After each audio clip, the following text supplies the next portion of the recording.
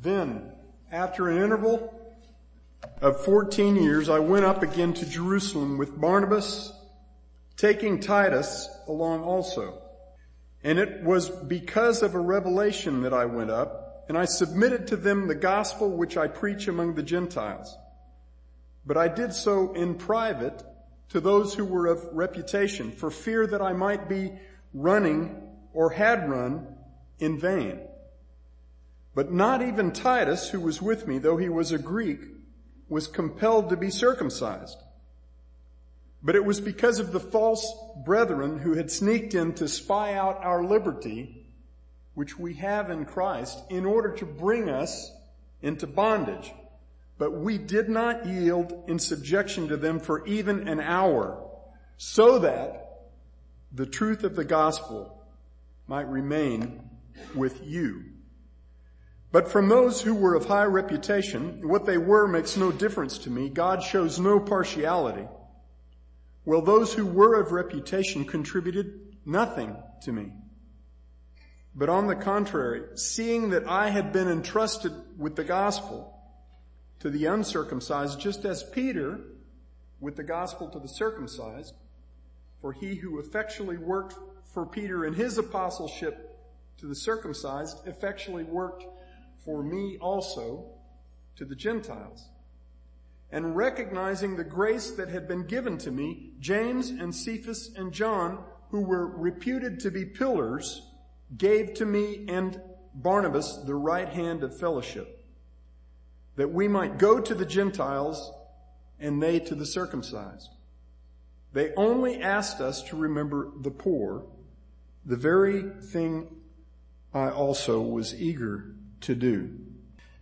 Dear Father, we ask that your Spirit would work through your word this morning to convince us how critically important it is that we diligently guard the one and only true gospel of Jesus Christ, and that we remain steadfastly united in the proclamation of that marvelous good news.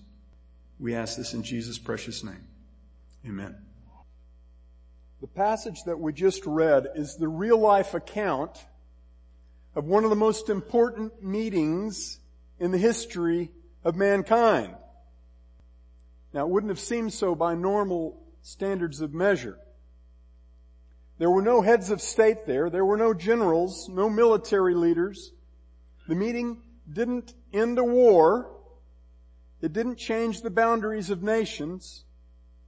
It didn't occur at a king's palace or even in a courtroom. But it was of far greater importance than any meeting in history that fit any of those descriptions. This historic meeting removed all doubt that God is doing something astounding that his prophets had foretold for many centuries. It proved from the day of this meeting even until today that God is creating a people, his people, out of men and women from every race, every background, every tradition, and every walk of life, making no distinction between Jew and Gentile, rich and poor, slave and free man, male and female, and that he is uniting all of his people through the exact same life-giving truth, the truth of the one and only gospel of Jesus Christ.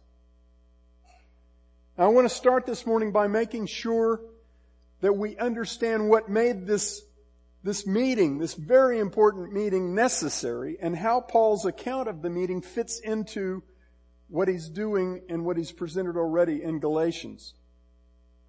Throughout the first 2 chapters of Galatians, Paul is laying out a compelling case to establish 2 things. First, that his ministry, his apostleship, came from Jesus Christ and from no other. Secondly, that his message, his gospel, came from Jesus Christ and from no other. Neither his ministry nor his message were from men in any respect. But Paul's point in these chapters is not to defend himself.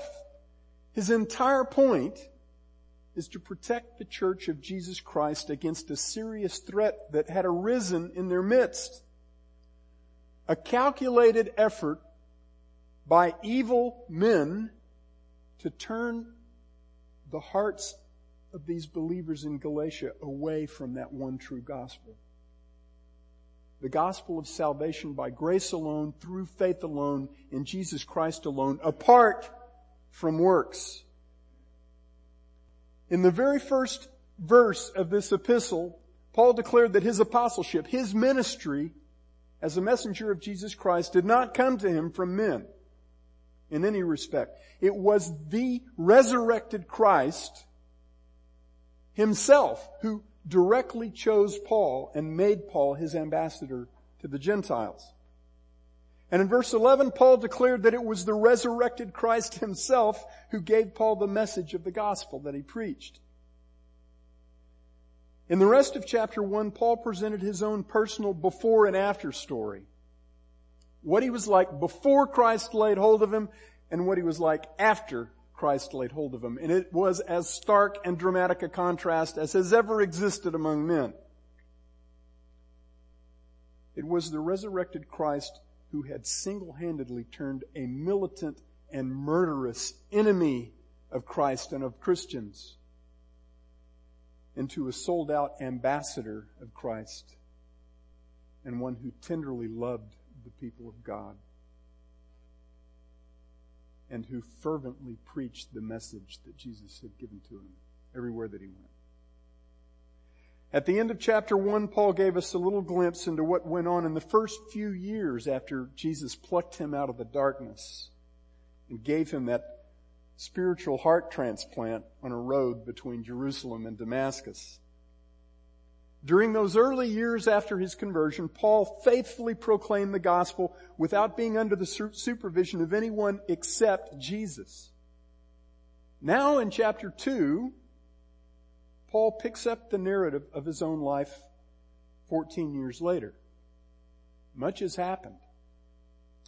Paul and his co-worker Barnabas have been used by God to establish numerous churches in the region known as Asia Minor, specifically in the southern part of that region called Galatia. And the reason that Paul leaps forward a decade and a half is because that leap brings his readers right up to the point in their own history when this present serious threat to the gospel was starting to gain a foothold in their own churches. And it brings us right up to the point at which God called a meeting unlike any other meeting that had ever happened before. Now, I want to show you where we're going this morning. We're going to talk first about the problem that made the meeting necessary. And that problem was what I call the grace plus gospel of the Judaizers. We'll explain what that means. And then once we understand the problem, we'll see God's strategy through Paul to address that problem. And that strategy is in two parts. First, God used Paul to condemn the grace plus gospel and its advocates. And then God called a meeting in Jerusalem, the location of the mother church, of the original church. And he called that meeting to prove something. To prove the unity of the true gospel. Finally, once we've seen the problem and God's strategy for dealing with it, we'll look at God's appeal again through Paul to us. What is it that we must do in light of what God has done in this passage? First, the problem. These first 10 verses of chapter 2 of Galatians are all about a trip that Paul took to visit the leaders at the church in Jerusalem. A meeting to address a critical issue that had arisen. And what was that issue? What was the problem? Well, verses 4 and 5 give us the answer. In those verses, Paul briefly interrupts his narrative about the trip and the meeting in order to zero in on the very serious, very threatening issue that had arisen among the Gentile churches in the time leading up to that trip. In verse 4, Paul says, "But it was because of the false brethren who had sneaked in to spy out our liberty, which we have in Christ Jesus, in order to bring us into bondage." When he says it was because of the false brethren who had sneaked in, the it is the meeting. It's the event that he's narrating in this passage. He's explaining why God sent him to Jerusalem. Now, how do I know that it was God who sent Paul to Jerusalem instead of Paul just deciding to go there, or instead of the apostles and elders in Jerusalem somehow sending word to ask Paul to come and meet with him? How do I know that this was God's idea? Well, Paul tells us in verse 2. He says, "It was because of a revelation that I went up to Jerusalem." God told him to go. Just as it was because of a direct revelation of Jesus Christ that he knew his ministry and his message, it was because of a revelation from God that he knew that he needed to go to Jerusalem. God was using Paul to address this threat. And this threat affected every Christian everywhere, including the mostly Gentile believers in Asia Minor where Paul was, and the mostly Jewish believers in Jerusalem and Judea where the apostles were at that point. In verse 4, Paul says, false brothers had sneaked in to spy out our liberty in Christ and to bring us into bondage. He's talking about the same men to whom he referred back in chapter 1, verses 8 and 9. Men who were preaching a false gospel. It wasn't an entirely new gospel. It was a distortion of the one true gospel, the real one. These were the men that we know as Judaizers. Jewish men who called themselves Christ followers, but who insisted that every Gentile who converted to faith in Jesus Christ must also, in effect, convert to Judaism. He must be circumcised if he's a male. He or she must observe the Sabbaths and the feasts demanded by the law of Moses in order to be received into the community of Christians. Now, Paul's wording here in chapter 2, verse 4 is very interesting because he's talking about a stealth operation. These men had very deliberately misrepresented themselves as believers in Jesus Christ in order to gain acceptance into the Christian community. But they weren't believers in Jesus Christ, and by the way, they knew they weren't believers in Jesus Christ. These guys weren't deceived, they were deceivers. The wording here speaks of false pretense. Spies who snuck in among us. It's very calculated. See, this was not mistaken identity, it was misrepresented identity. Instead of the straightforward frontal attack that Saul had employed against Christians before Jesus plucked him out of the darkness and made him his own ambassador, these men preferred espionage. They called themselves Christians, but they were spies sent by the enemies of Christ for the express purpose of destroying the church from the inside out. And the way they planned to destroy the church was very simple. Just add a little dose of law to the grace of the gospel. Paul isn't very specific about exactly when and where he had gone head to head with these Judaizers, these phony Christians. But he says in verse 5 that when that confrontation occurred, he and Barnabas did not yield to them for even an hour. And then he explains very clearly why they were so intransigent and unyielding. He said, so that the truth of the gospel may remain with you, with the Gentile saints in Galatia. Paul is saying that if he and his co-workers had given up any ground at all to these phony Christians, it would have threatened to draw the Galatian believers away from the truth of the gospel. It was the gospel that was at stake. And that made this crisis the crisis of the highest order. The message that these nefarious men were pushing was a message that would destroy the liberty, the freedom that is the birthright of every child of God through faith in Jesus Christ.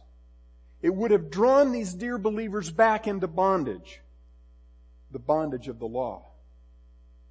They had replaced the wonderful gospel of grace with a gospel of grace plus.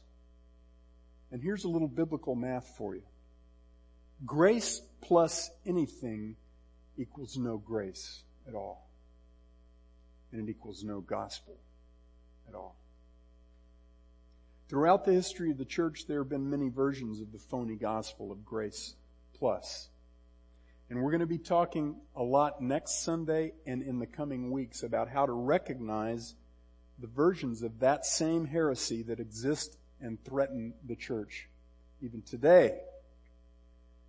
But we first need to see very clearly how God dealt with the version of that threat that existed in the day that this book was written. Because that will tell us how to deal with the same kind of threat now. It'll tell us how God deals with the same kind of threat now. All right, that's the problem. What was God's strategy to address the problem? Well, there's a two-pronged attack in this passage. Chapter 2, verses 1 through 10. The first point of attack occurred before the meeting in Jerusalem, and the second occurs by means of the meeting in Jerusalem. First, Paul went head-to-head with the Judaizers himself. That's the confrontation we just looked at in verses 4 and 5. Again, he doesn't tell us where or when that occurred, but it was clearly before his trip to Jerusalem to meet with the leaders of the church there. And when Paul confronted the Judaizers, his approach was very straightforward. His approach was to shut them down. It was God, through Paul, utterly rejected this false gospel. He refused any concession to them, and he publicly declared the advocates of this gospel to be accursed, condemned. And the word he uses means hellbound. So the first part of God's strategy was to utterly reject the grace plus gospel and to declare its advocates to be accursed. Paul stood firmly and uncompromisingly on the one true gospel that Jesus had given directly to him. As Steve Lawson says, we are not just dogmatic about the gospel, we are bull dogmatic. If Dan was here, he would have a good time. Paul is our example of bull dogmatism for the sake of the gospel, and it's an example we are supposed to follow. But that was just part of God's solution to this serious threat against Christ's church. The second part of his strategy, and the one that Paul spends the most time addressing in the first half of chapter 2, was that God used Paul to prove that he, God, had already created unity in the gospel within his church, among both Jews and Gentiles. That was the purpose of the meeting in Jerusalem. The Judaizers' primary point of attack to undermine the true gospel among the Gentiles in Galatia was to persuade those saints that the real apostles of Jesus Christ down there in Jerusalem were preaching a different gospel than Paul. And that their gospel matched up with the Judaizers' gospel that they were trying to impart to the Galatians. Now I gotta admit, when I first started studying this passage, I saw Paul's trip to Jerusalem as God's way of saving his church from disunity over the gospel. But the more I looked at it, the more I realized that's not what happened. Because the whole notion that the leaders in the mostly Jewish church at Jerusalem were on a different page than Paul when it came to the gospel was a bald-faced lie being propagated by fake Christians. The disunity over the gospel that these Judaizers declared to be going on did not exist. That doesn't mean that the Judaizers weren't having an influence, both in Jerusalem and in Galatia. But it means they were not winning. God sent Paul to Jerusalem along with Barnabas and Titus to prove, both to the mostly Jewish saints in Jerusalem and Judea and to the mostly Gentile saints in Asia Minor, that He, God, had already created gospel unity in His church. Barnabas was a Jew, like Paul, circumcised according to the Old Testament requirement, just as Paul had been. But Titus was a Gentile. He wasn't half Gentile like another of Paul's most valued co-workers, Timothy. Titus was all Gentile. And Titus was uncircumcised. That's important here. When God sent Paul, Barnabas, and Titus to Jerusalem to meet with the leaders in that church, Titus was Paul's poster child for the miraculous work that God had been doing through Paul among the Gentiles. When Paul went up to Jerusalem with two beloved brothers, one Jew and one Gentile, he wasn't sure what kind of reception that he'd get. Especially what kind of reception Titus would get. Paul says that when he went up to Jerusalem based on a revelation from God, he submitted to those leaders in Jerusalem the gospel which he preached among the Gentiles. And then he makes a major point in verse 2 to say he laid this gospel out to those leaders in private, to those who were of reputation, for fear that I might be running or had run in vain. Now what does Paul mean when he says that he was afraid he might be running in vain? Well, here's what he definitely does not mean. He did not mean that whatever response he got from the leadership in the church at Jerusalem was going to determine whether he had to change his gospel or keep preaching the one he had been preaching. That wasn't going to happen.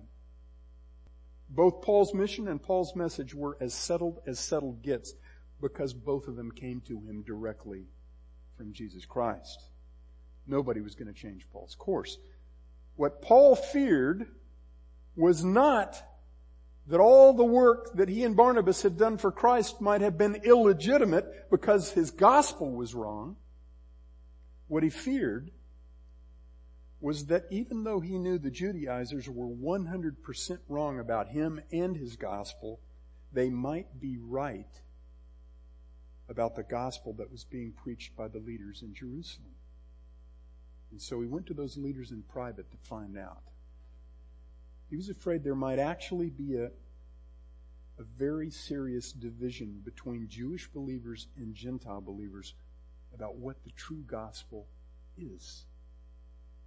If the apostles and elders in Jerusalem who shepherded God's flock among the Jews were, in fact, beginning to embrace the false gospel of the Judaizers, the terrible division that would create in the household of God between Jewish believers and Gentile believers would have had a devastating effect on the advancement of the kingdom of Jesus Christ. A kingdom which, by God's design, spoken through the prophets in ages past, was intended to bring together into one people both Jews and Gentiles. Such a grievous division in the church over the gospel itself could have quickly destroyed much of the work that God had accomplished through Paul. See, Paul's fear was not that his gospel might have been the wrong gospel. His fear was that his work might be undone. But in reality, the deck had already been stacked so heavily against the Judaizers that their efforts to tear apart the Church of Jesus Christ were defeated before they ever got started. Because, beloved, the head of Christ's church wasn't Paul or Peter or James or John. There is only one head over the body of Christ, and his name is Jesus. And guess what? Jesus knows what he's doing. So when Paul got to Jerusalem and shared with the leaders of that church the gospel that he had been faithfully proclaiming to the Gentiles, he discovered that he and those leaders were very much on the same page.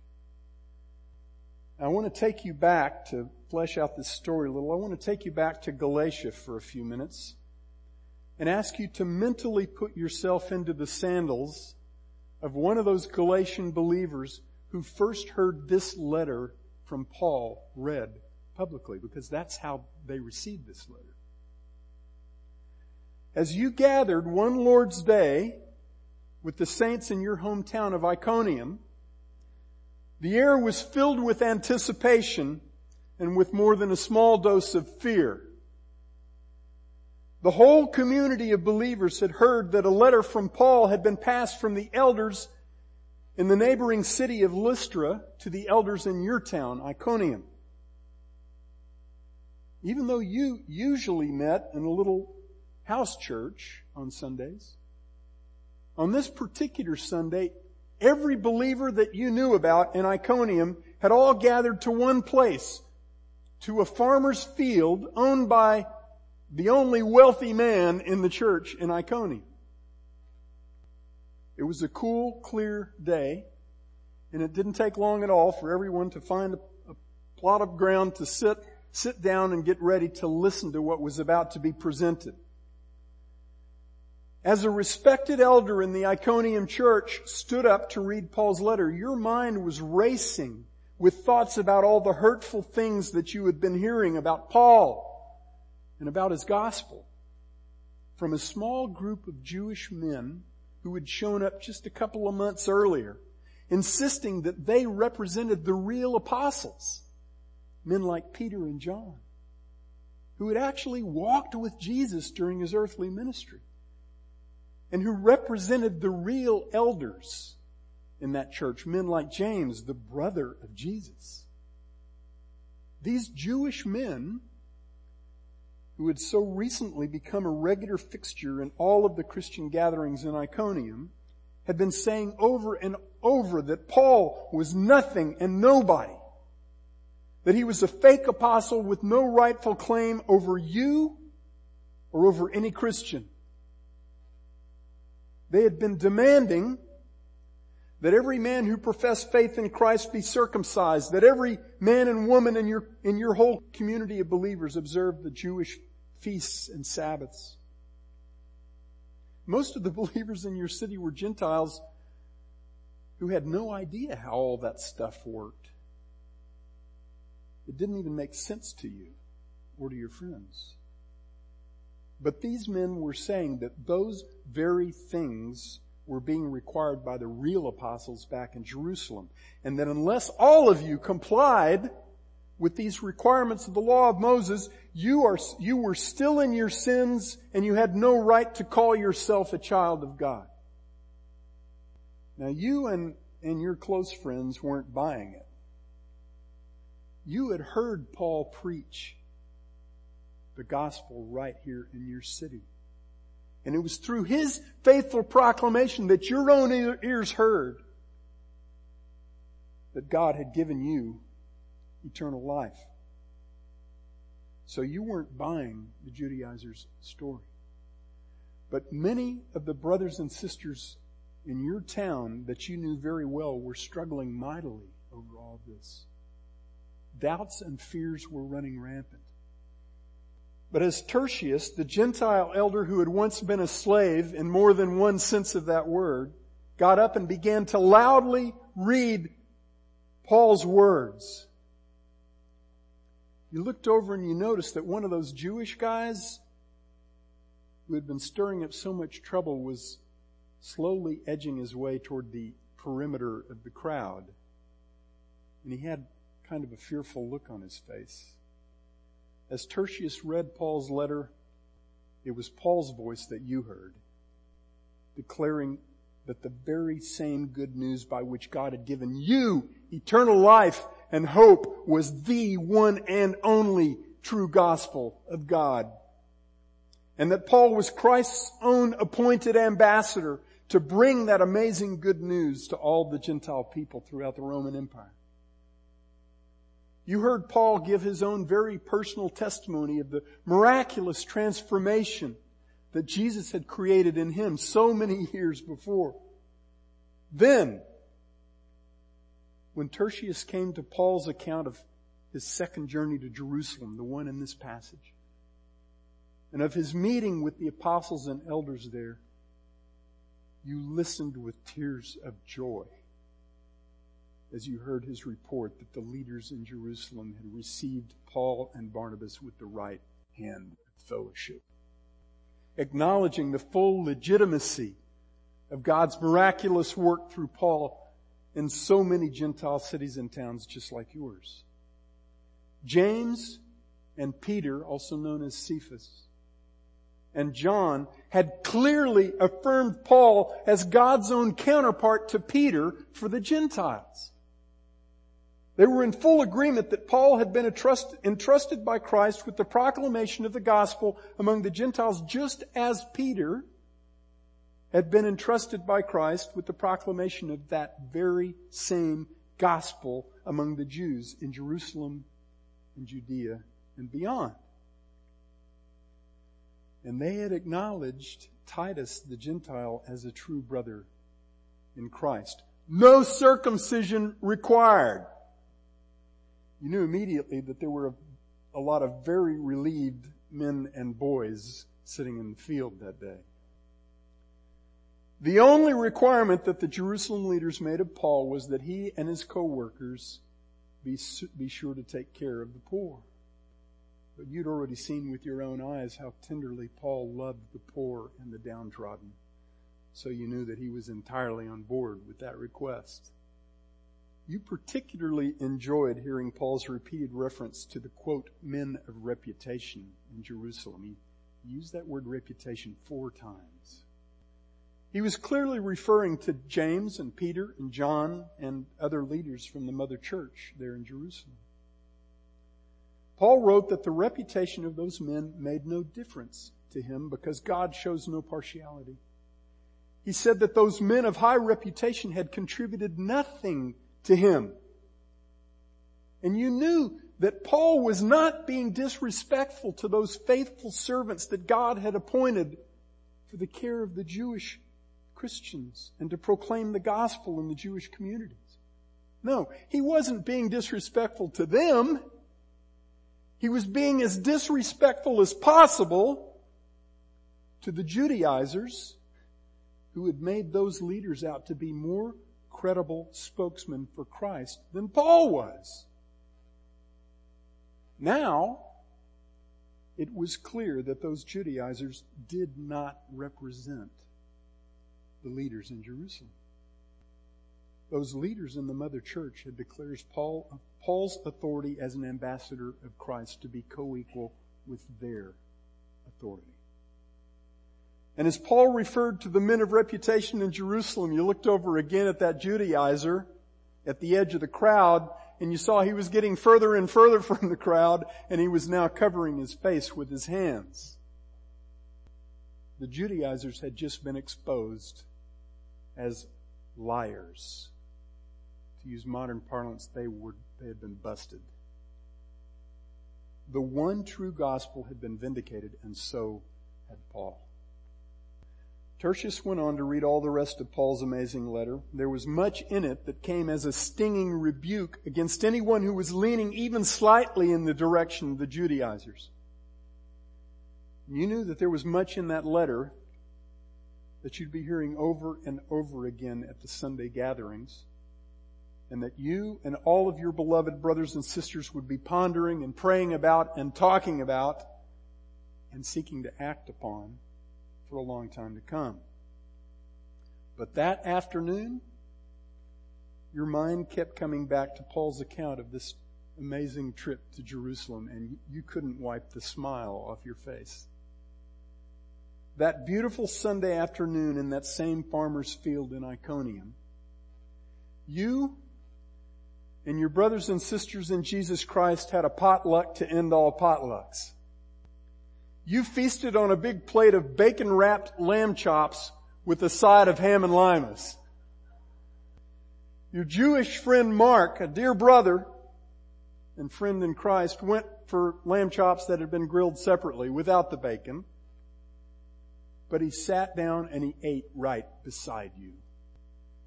Both the food and the fellowship were all very, very good. And those recent arrivals who've been stirring up so much doubt and fear were nowhere to be seen. Maybe they weren't hungry. The outcome of Paul's meeting with the Jerusalem leaders was a dramatic turning point for the early church. It was proof for all that God was right in the thick of the battle with them. That both Jew and Gentile were truly being united by God in one household in Jesus Christ by grace through faith, by believing in the one true gospel that was all about Jesus Christ. So how does all this affect us? Well, the implicit appeal in these first two chapters, both to the Galatian saints and to us, is again twofold. God had a twofold strategy to deal with the problem, and there's a twofold charge to us. The first is that we are to stand firm in the one true gospel. Don't mess with it, and don't tolerate those who mess with it. Proclaim it confidently and accept absolutely no substitutes or modifications. I want to go back for just a moment to the two verses in this passage that we looked at that talked about the problem that gave rise to Paul's visit to Jerusalem. About the opposition that Paul had encountered from the Judaizers. What does Paul say in verses 4 and 5 about these false teachers? What is it that they wanted to accomplish? Well, he says in verse 4, they wanted to spy out our liberty which we have in Christ Jesus in order to bring us into bondage.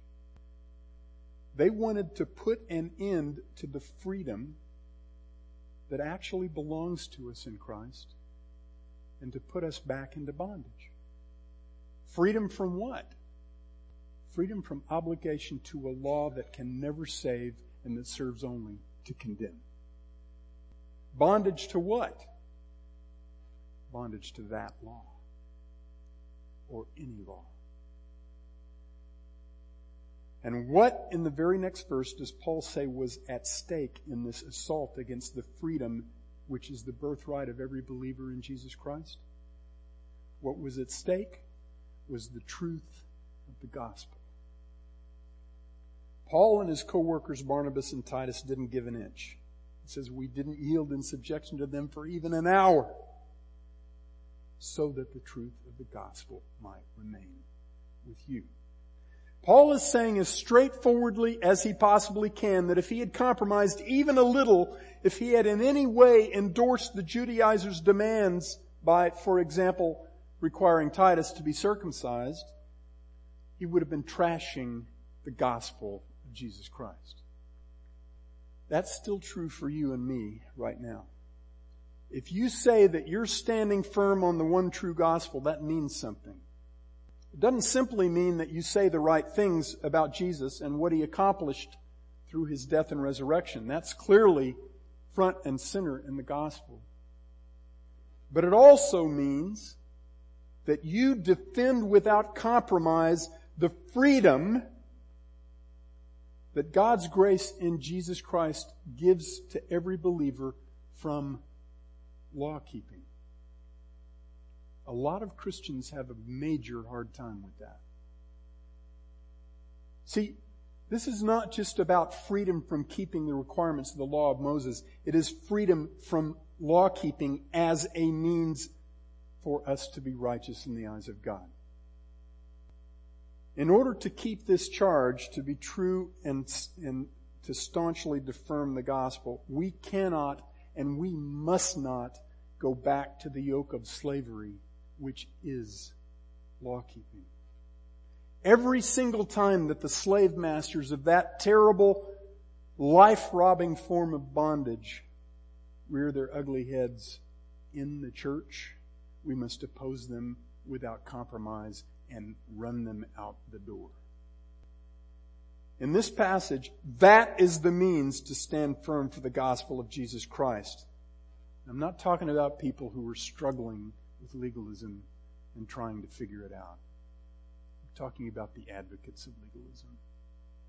Now, this is important. How much law-keeping can you introduce into the issue of how we are made righteous in the eyes of God without denying the gospel? None. In Galatians 2:21, Paul says, I do not nullify the grace of God, for if righteousness comes through the law, then Christ died needlessly. In chapter 5, verse 1, he says, it was for freedom that Christ set us free. Therefore keep standing firm and do not be subject again to a yoke of slavery. As soon as you add even one single requirement of law keeping, Christ is of no benefit to you. A gospel of grace plus is no gospel at all. We're going to talk a lot about this. If this is unclear to you, if this sounds crazy to you, please stick with us, because Paul's got a lot to say about this, about the relationship between law and grace, or rather the absence of a relationship between law and grace. And we need to get it right, beloved. That's the dominant theme of the entire epistle. A gospel of grace plus is no gospel at all.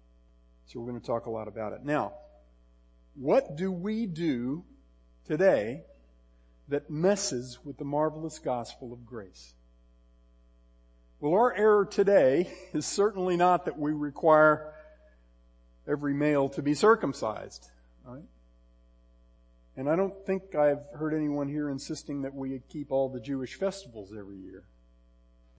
So does that mean that we're not facing any real struggle today against a gospel of grace plus? Is there really no modern equivalent for the error of the Judaizers? Well, if there weren't, we could end our study of Galatians right now, because that's what this book's all about. But that's not the case, is it? I'm going to give you an assignment for next Sunday. I don't usually do that. I'm not asking for a show of hands, but I'm asking that each of you resolve to get your family together at least one time this week. The sooner the better. And you actually talk about this. If you're single, grab another family in this body and invite yourself over for dinner and tell them that I told you to. And when you get together, sit down and talk for a while about what kinds of things we add to the gospel that therefore threaten to negate the gospel, either by our words or by our actions. And if you want a great example of how actions can change the message, just read the next passage, the rest of Galatians 2. That's what we'll be talking about next time. And then, if you'd be good enough to email me one or two of the things that you came up with before next Sunday, I'd appreciate it, and I will give them serious thought and make sure that some of those get directly addressed. But the main point of this assignment is not how it impacts the next sermon. The main point is that if you will do this, then when you come next week, if you've got one thing in mind that you struggle with adding to the gospel, you're going to be very prepared to understand a very powerful passage that we'll look at next time. If anyone doesn't understand the question, email me, text me, call me. Before we close up this morning, I want to briefly point out that there is a second appeal in this passage. Not only are we commissioned by God to stand firm for the one true gospel, just as Paul did, we are to be devoted to unity in that one gospel among all of God's people. Paul's own life experience is presented here, not just so we'll say, hey, way to go, Paul! Way to stand up for the gospel and pursue unity in the church. No. This was given to us as an example to be followed by all the people of God. Paul didn't merely hold fast to proclaiming the gospel to the Gentiles and defending it against local opponents. He traveled a long distance to have a face-to-face visit with the leaders of the Jerusalem church, fearing that they might have begun to embrace the false gospel of the Judaizers. He was elated to find out that he was wrong, but he didn't know that he was wrong until he got there. And he went ready to do battle for the one true gospel, because he was absolutely bent on seeing the church unified in the gospel of Jesus Christ. Why did he make that journey? Because God told him to. It turned out that God didn't use him to resolve disunity, but to affirm gospel unity that God had already created in His church. But again, Paul didn't know that when he took Barnabas and Titus and headed for Jerusalem. He was ready to go head to head with the most respected leaders in the church in the world in his day. Are you willing to do that for the sake of the unity of the gospel? Martin Luther was called upon to do that.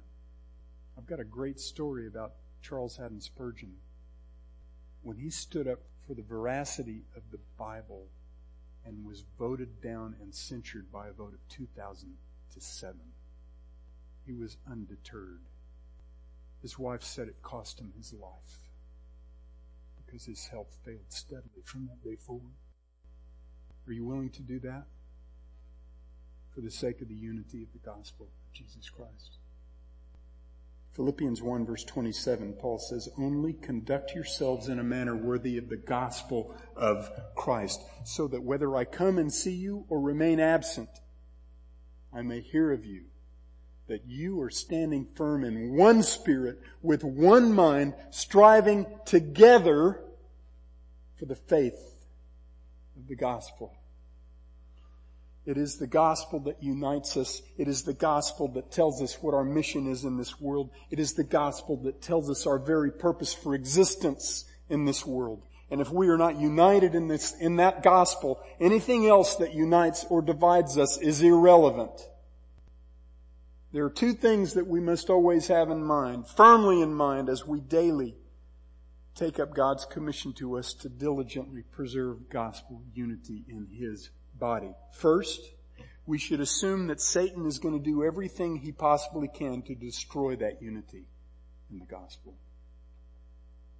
If he can get us preaching different gospels, he's crippled the church. But there's a second thing we absolutely must have firmly in mind. And that is that this is a battle that God Himself is fighting right alongside us, and He's winning. And the outcome is certain. Beloved, we're on the winning side. One more minute. Paul had no reason to be surprised when Peter and James and John extended to him their right hand of fellowship and affirmed that there is only one marvelous gospel, when they affirmed that their gospel was the same as his. But we struggle. The tendency of our flesh is to add something to the grace of God. The grace that He has poured out on condemned sinners, that's us, by pouring out the precious life's blood of His own Son.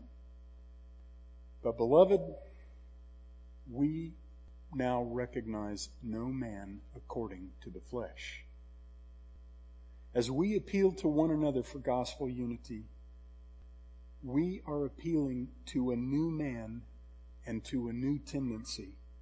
A tendency in us that God created. A tendency, an inclination that loves the grace of the gospel and that loves the grace giver.